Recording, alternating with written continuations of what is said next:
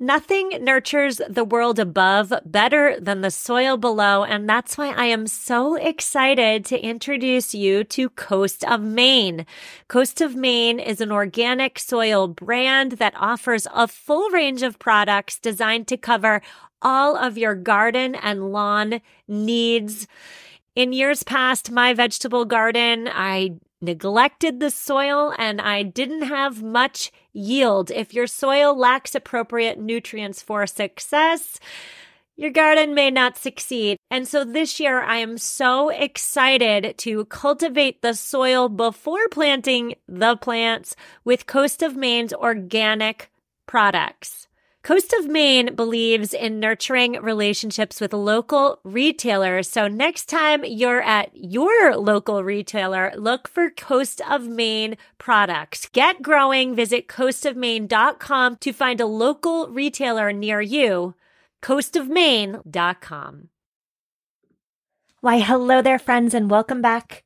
My name is Stephanie Safarian, and you are listening to episode 151 of the Sustainable Minimalists podcast.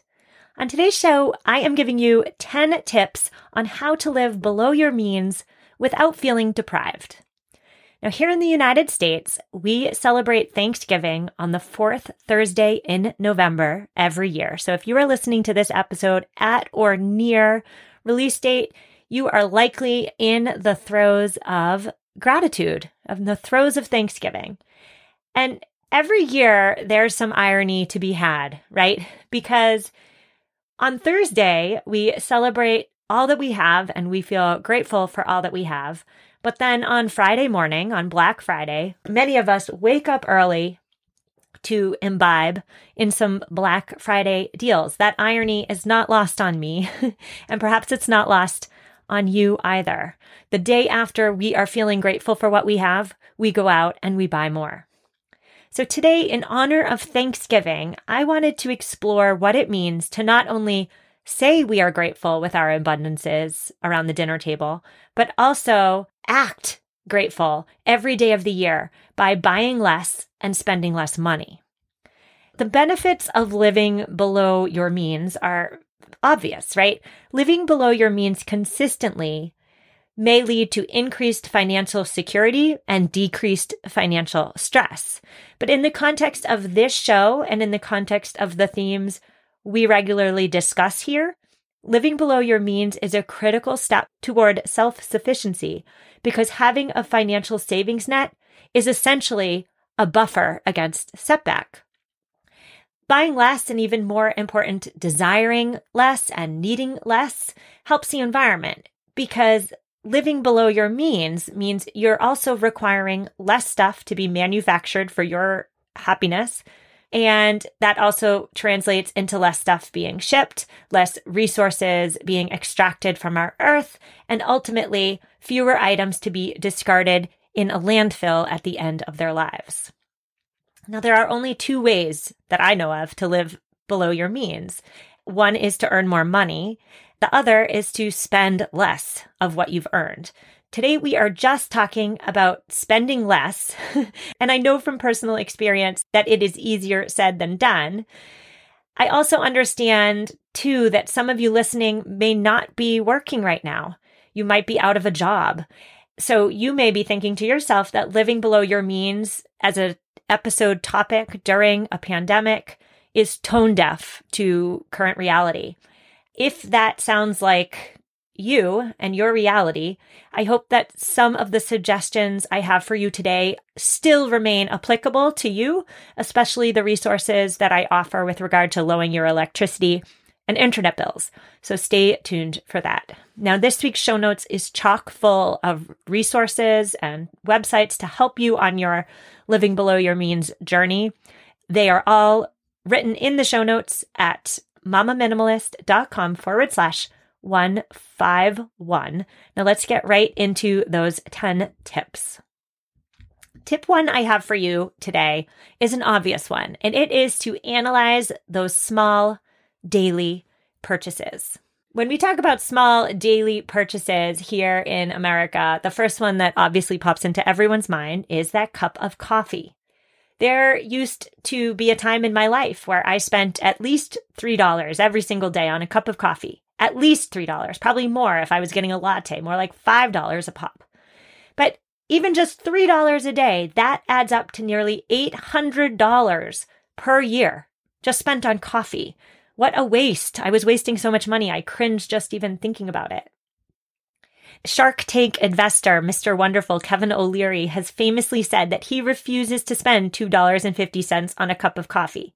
Instead, he makes his cup of coffee every morning at home. He spends 18 cents making it at home, and then he takes the rest of that money, $2.32, and he invests it. Kevin O'Leary also says that living below your means starts with taking your paycheck and investing 10% of it every 2 weeks. And if you say to yourself, I don't have 10% to invest, Kevin O'Leary would tell you that that's not true. And cutting small things out, like coffee, will show you that there is always fat to be cut. Perhaps your vice isn't coffee. I stopped going to Starbucks and Dunkin' Donuts a long time ago, and to be honest, I don't even miss it anymore. But if I'm honest, I still have those small daily purchases to analyze. Currently, right now, for me, in a pandemic, my big vice is wine. And my wine purchasing is not a daily purchase, so don't be worried about me. It's more of a weekly one. And even though I do not have a refined taste for wine, and even though I'm only buying the $10 wines, I'm still spending $10 on a bottle of wine every week. And that definitely and absolutely adds up. So my point here when we're talking about analyzing those small daily purchases is to think about what you're buying that seems like a small purchase in the moment, but definitely adds up when you look at it through the lens of a year. Perhaps it's scratch tickets, or perhaps it's stopping at the deli for a sandwich for lunch most days, or maybe it's just a soda with lunch, or maybe it's cigarettes. Perhaps it's a snack on the go because you forgot to pack a snack. Maybe it's a water on the go because you forgot your water bottle. All of these purchases, when analyzed over the course of 12 months, add up. So tip number 1 is to really analyze those small daily purchases and get them under control. Tip 2 for you today is to make the sales work for you. Now, what does that mean? Make the sales work for you. You know, I don't even have to tell you that flat screen, gigantic televisions go on sale the day after the Super Bowl. They just do. So if you need one, if yours is broken, perhaps you wait until the day after the Super Bowl to buy one. You already know, too, that candy goes on sale the day after Halloween, November 1st. The prices on candy are just slashed to ridiculously low levels. Same with the day after Valentine's Day. Stock up when the stuff is on sale, then freeze the candy until the next holiday that demands those sugary treats. Making the sales work for you really makes sense when you think about grocery shopping.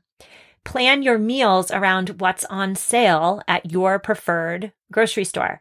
That entails either looking at the flyer, if you're still getting the flyer in the mail, or perhaps going to the site's website, looking at what is on sale that week, and then planning your meals around and essentially buying what is on sale.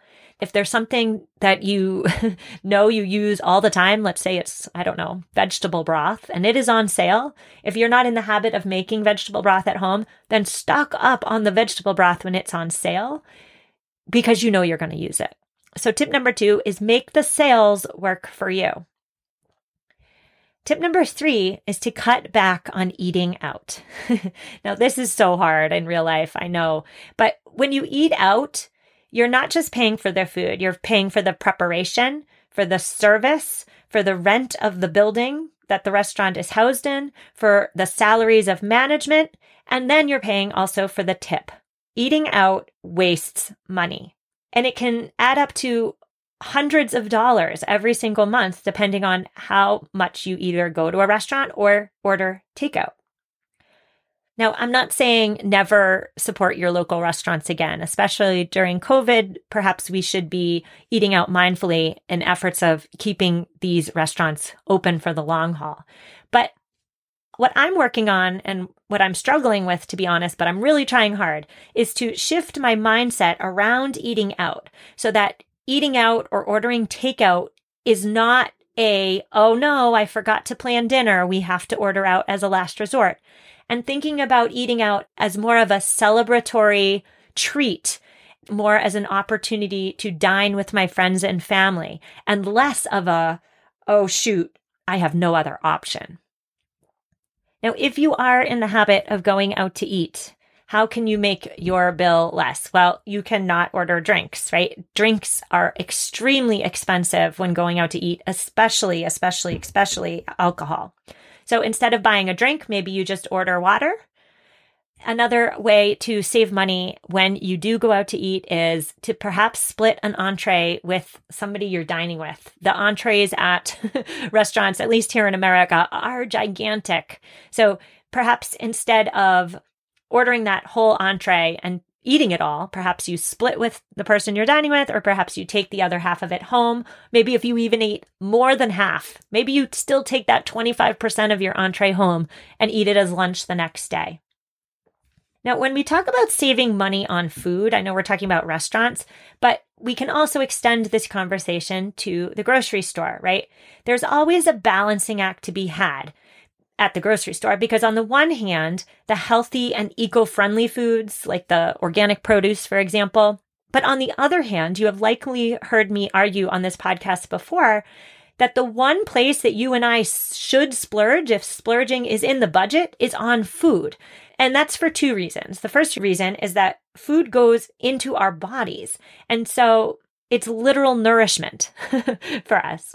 The second reason is that food's production, whether it's eco-friendly production or not so eco-friendly production, can either help or harm the environment, respectively, right?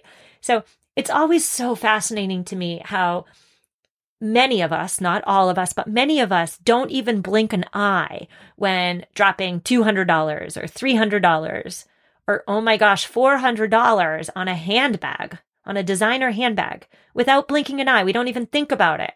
We think that's a good deal because of the quality of this designer handbag, let's say. But many of us will balk and complain over an organic cucumber that is 75 cents more expensive than the conventionally grown cucumber.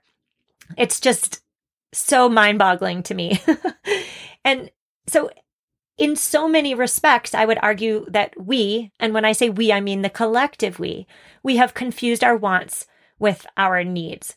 So tip number 3 is to cut back on eating out, but in a broader sense, tip 3 is all about analyzing how we're spending money as it relates to food. Now, tip number 4 is all about saving on your monthly bills. We all have bills, right? Bills are just one of those aspects to adulting that we all hate. But again, we all have them. The sad truth is, however, that many of us are overpaying on some of our bills, and we might not even know it. So there are a bunch of services out there who will negotiate on your behalf for free and only get paid if they negotiate in your favor. The one I have tried and the one I have seen success with is BillShark. BillShark will, after you upload your bills, will negotiate your cable bill, your mobile phone bill, your satellite TV, your internet, satellite radio, and home security bills on your behalf. And you do not pay BillShark anything unless they end up negotiating lower rates for you. I ended up saving about $200 through BillShark. But according to their website, they have a 90% success rate, and the largest they've ever saved a customer was $9,500 a year. That's crazy. BillShark is right for you if you are interested in seeing if you can pay less money, but you don't have the time or the patience to call all these providers yourself and negotiate on your own behalf. So try out BillShark if that sounds like your situation. Now, BillShark does not negotiate with electric companies, so next up is how to lower your electric bill.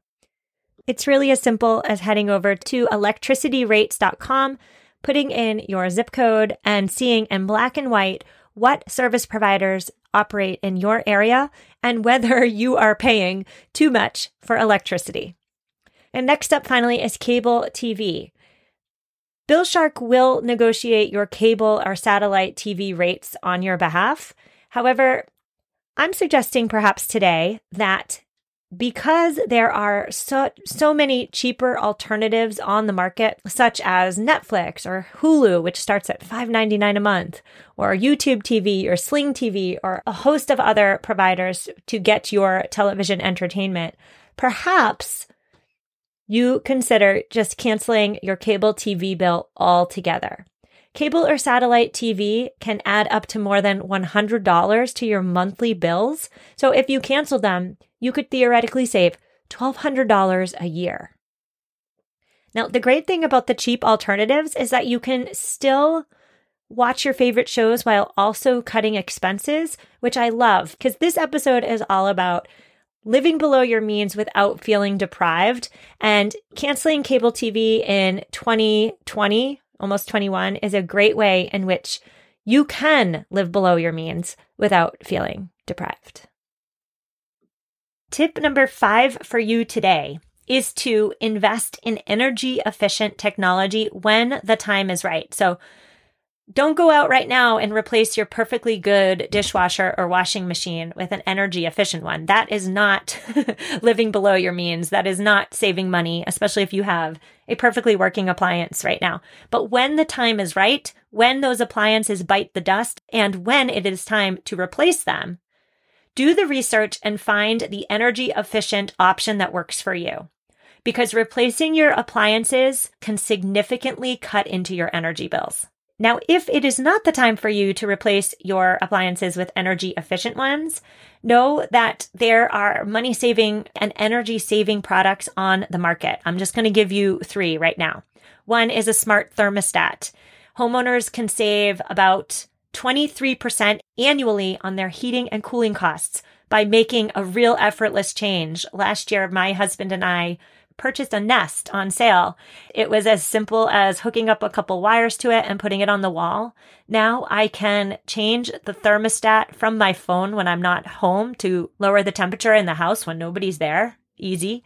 As well as set smart times for when the heat or the air conditioner can turn off at night. This is not a joke. At night, we have ours set to go down to 58 degrees in the winter. Our heat goes down to 58 degrees.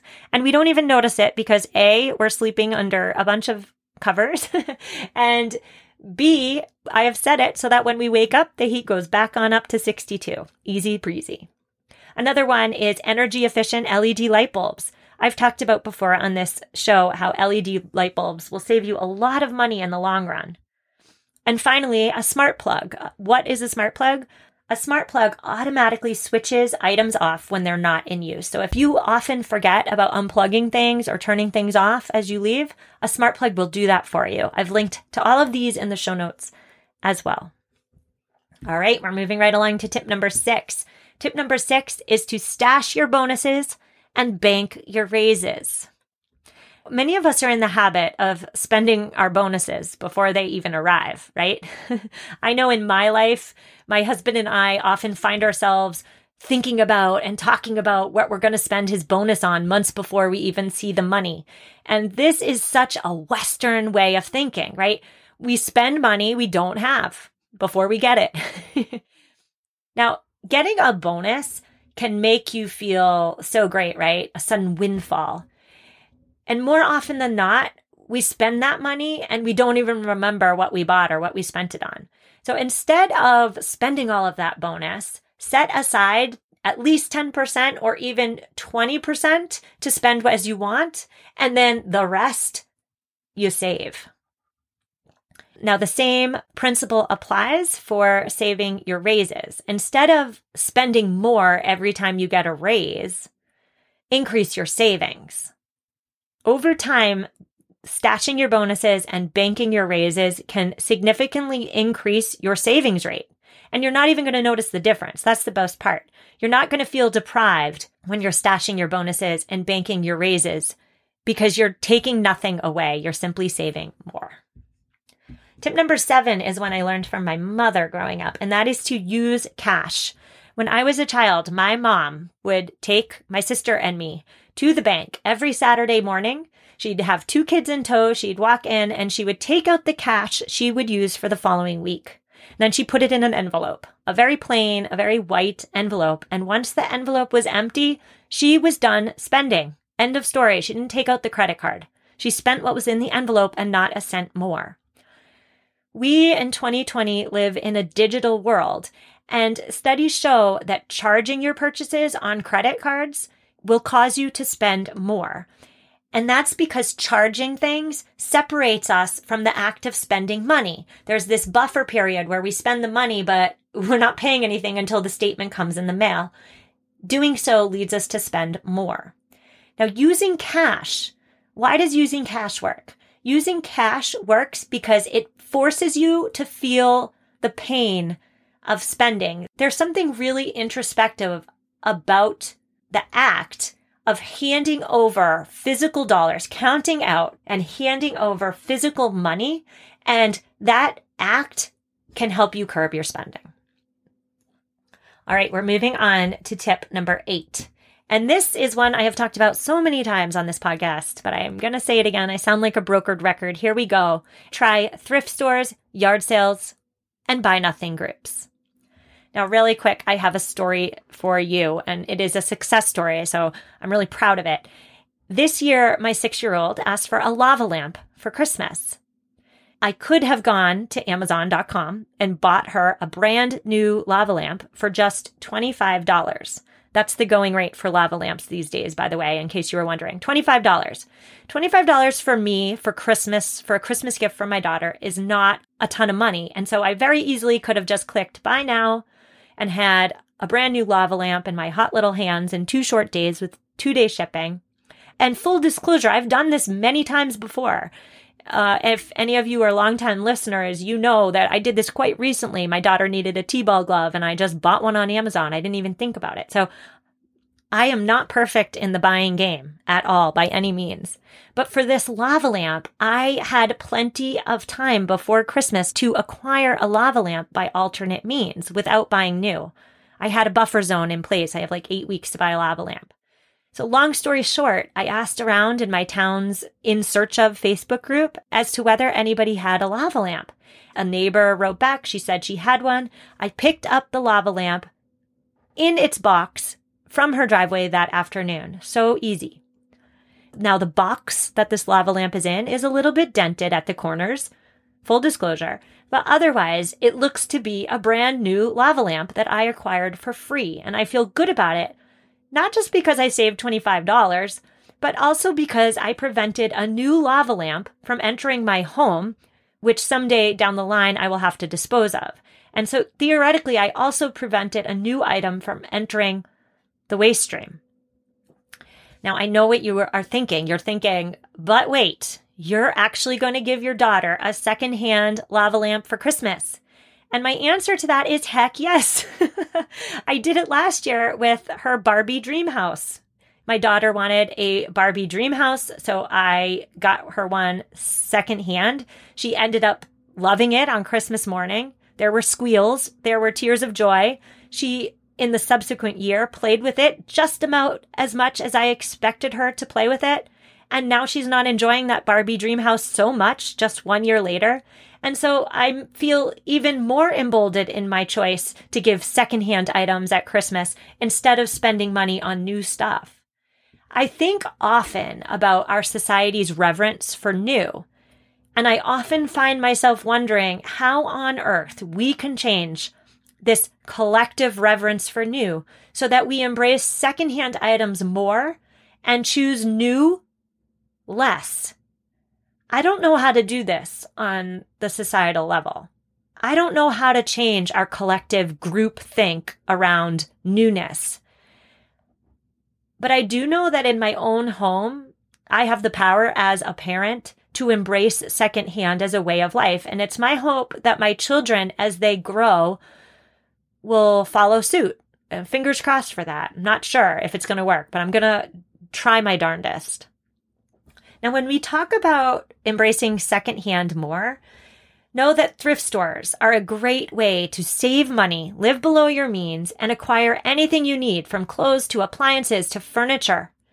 You can often find brand new items with the tag still on for a fraction of the price of buying new. Now, this was a game changer to me when I started dabbling in thrifting.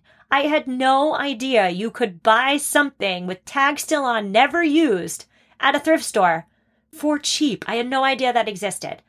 Another great way to buy stuff for cheap is yard sales, garage sales. Perhaps you can acquire something secondhand for free by utilizing your town or your community's Buy Nothing group. I have covered thrifting before in episode 124 of this podcast. I have covered Buy Nothing groups and gift economies in episode 133 of this podcast. I'm not going to cover them again in the context of this episode, but if you missed episode 124, or episode 133, definitely go back and listen to those. I've linked to them in this week's show notes. All right, we have 2 tips left. Tip number 9 is to use a cooling off period. Because e-commerce specifically, buying online, lowers the barriers to buying, it has never been easier to make regrettable purchasing decisions. And not surprisingly, impulse purchases can cost you an awful lot of money in the long run. According to a survey by Slick Deals, people spend an average of $5,400 on impulse purchases every single year. Think about that number. That is insane. People spend $5,400 on impulse buys every single year. An easy way to stop buying on impulse is to institute a waiting period or a cooling off period before making a purchase.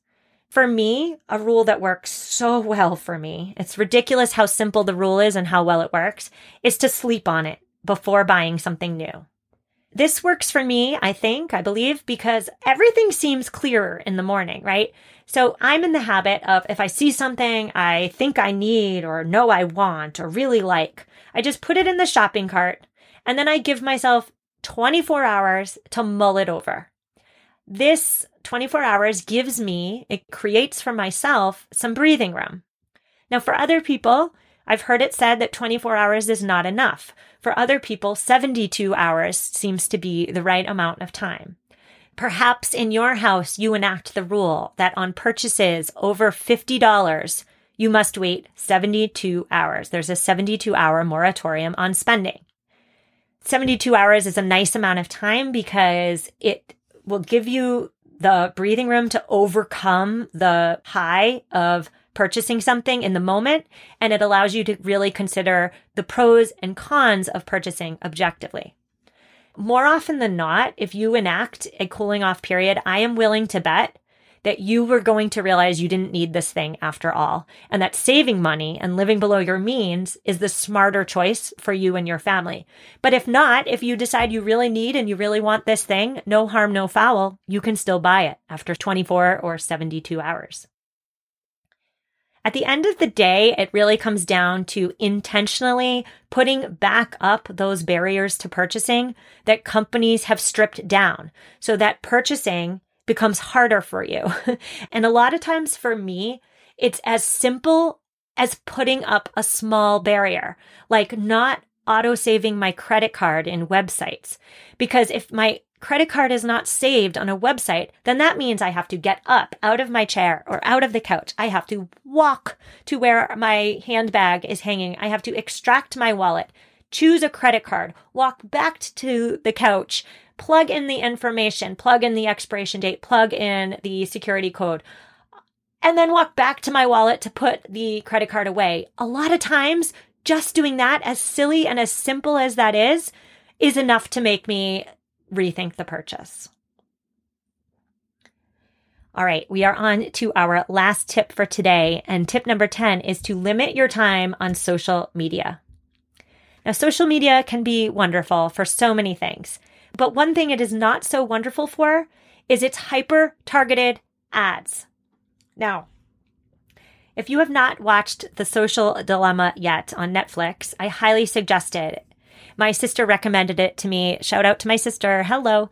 It has completely changed the way I think about ad targeting. Essentially, what I took away from this documentary, and there's a lot to take away from it, so if you haven't watched it, definitely watch it. But what I took away from it is that Facebook has hundreds of thousands of data points on each and every one of us. So for me to say that Facebook and Instagram and whatever other social media sites you're using, if I said that those sites know more about you than you know about yourself, perhaps, I don't think that would be an exaggeration. The ads that these sites show you are so perfectly curated to you and to your likes that it becomes incredibly difficult for you to turn away from them. All right, so let's think about it a different way, okay? Think of it like this. Pretend you are driving on the highway and you pass a billboard for a new truck, okay? But you don't really like trucks all that much. Trucks don't interest you. You're not in the market for a new truck. So you don't pay much attention to that billboard. Perhaps you glance at it and then turn back to the road. But what if the billboard knows that your Achilles heel is designer handbags? And what if every time you pass a billboard, the billboard shows you an ad for a handbag from a company that you love and have purchased from in the past? You wouldn't turn away from that billboard so quickly, would you? That is what targeted ads on Facebook and Instagram and wherever else are doing. They are showing you ads that you have in the past interacted with. So limiting time on social media is really, at the end of the day, a great way to limit your exposure to temptation. And when you're tempted less, you may perhaps, hopefully, fingers crossed, buy less. Phew. All right. So there we go. Those are my 10 tips for you. I'm going to read through them really quick to refresh your memory, but know that everything we've talked about today is in the show notes at mamaminimalist.com/151. All right. So tip 1 was to analyze those small daily purchases. Tip 2 was to make the sales work for you. Number 3, cut back on eating out. Tip 4 is lower the bills that can be lowered. Number 5, invest in energy-efficient technology. 6, stash your bonuses and bank your raises. 7, use cash. Number 8 is to try thrift stores, yard sales, and buy nothing groups. Tip 9, enact a cooling off period. And finally, tip 10 was to limit your time on social media. Now, this week we have an eco tip, and it comes from yours truly. It comes from me. My eco tip this week is to consider downloading the EcoCart browser extension to Google Chrome as a means of offsetting your holiday shopping carbon footprint. Now, what is EcoCart? EcoCart is a Google Chrome extension. It is free for you to download and use. And every time you shop through the EcoCart extension at one of over 10,000 stores this holiday season, EcoCart will automatically offset the environmental impact of your order at no additional cost to you. So how do they do that? EcoCart will donate a portion of the proceeds to carefully vetted and scientifically verified carbon offsetting projects like growing trees or investing in wind farms that comply with major standards. So downloading the EcoCart extension and then shopping through it is a really simple and free way for you to offset the carbon emissions generated by your purchases. So check it out. It's linked in this week's show notes for you. I will see you all next week. Happy Thanksgiving if you are celebrating. Stay home, stay healthy, and take care, my friends. Protect your dream home with American Family Insurance. And you can weather any storm. You'll also save up to 25% by bundling home, auto, and life. American Family Insurance. Get a quote. Find an agent at amfam.com. Products not available in every state. Discounts may not apply to all coverages on an auto or home policy. Discounts do not apply to life insurance policies. Visit amfam.com to learn how discounts may apply to you. American Family Mutual Insurance Company, SI, and its operating companies, American Family Life Insurance Company, 6000 American Parkway, Madison, Wisconsin.